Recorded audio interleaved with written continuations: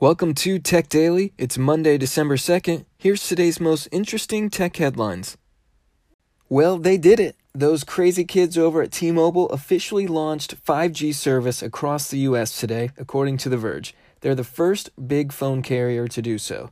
This rollout uses T-Mo's 600 megahertz spectrum, low-band, slower form of 5G.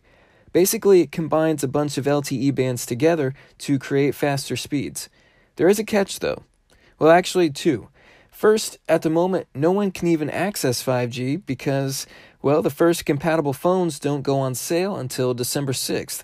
And second, T-Mobile's not exactly bragging on what kind of speed increases users will see.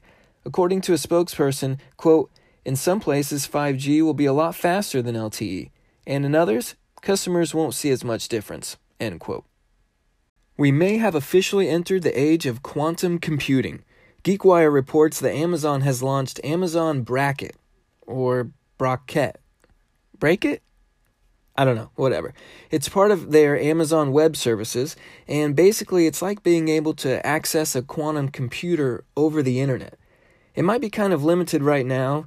It's only available to big corporate customers, and they can only run a handful of simulations, but rest assured, this is a big deal. Google released some stats from their quantum computer experiments recently, and they said they were able to run a calculation that would have taken the world's most powerful supercomputer 10,000 years to complete. Have you ever wondered why your cell phone signal gets really crappy right after you board a plane? Well, The Atlantic did some research, and they have some answers for us. First of all, you're not alone. The pilots experience the same poor cell signal before takeoff, just like you. It even affects their communication and reporting systems. You know, the way the planes talk to each other and the control tower?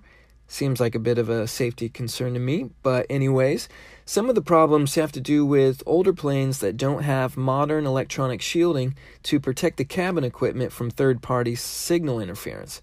But the other issue is just the way airports are designed in general.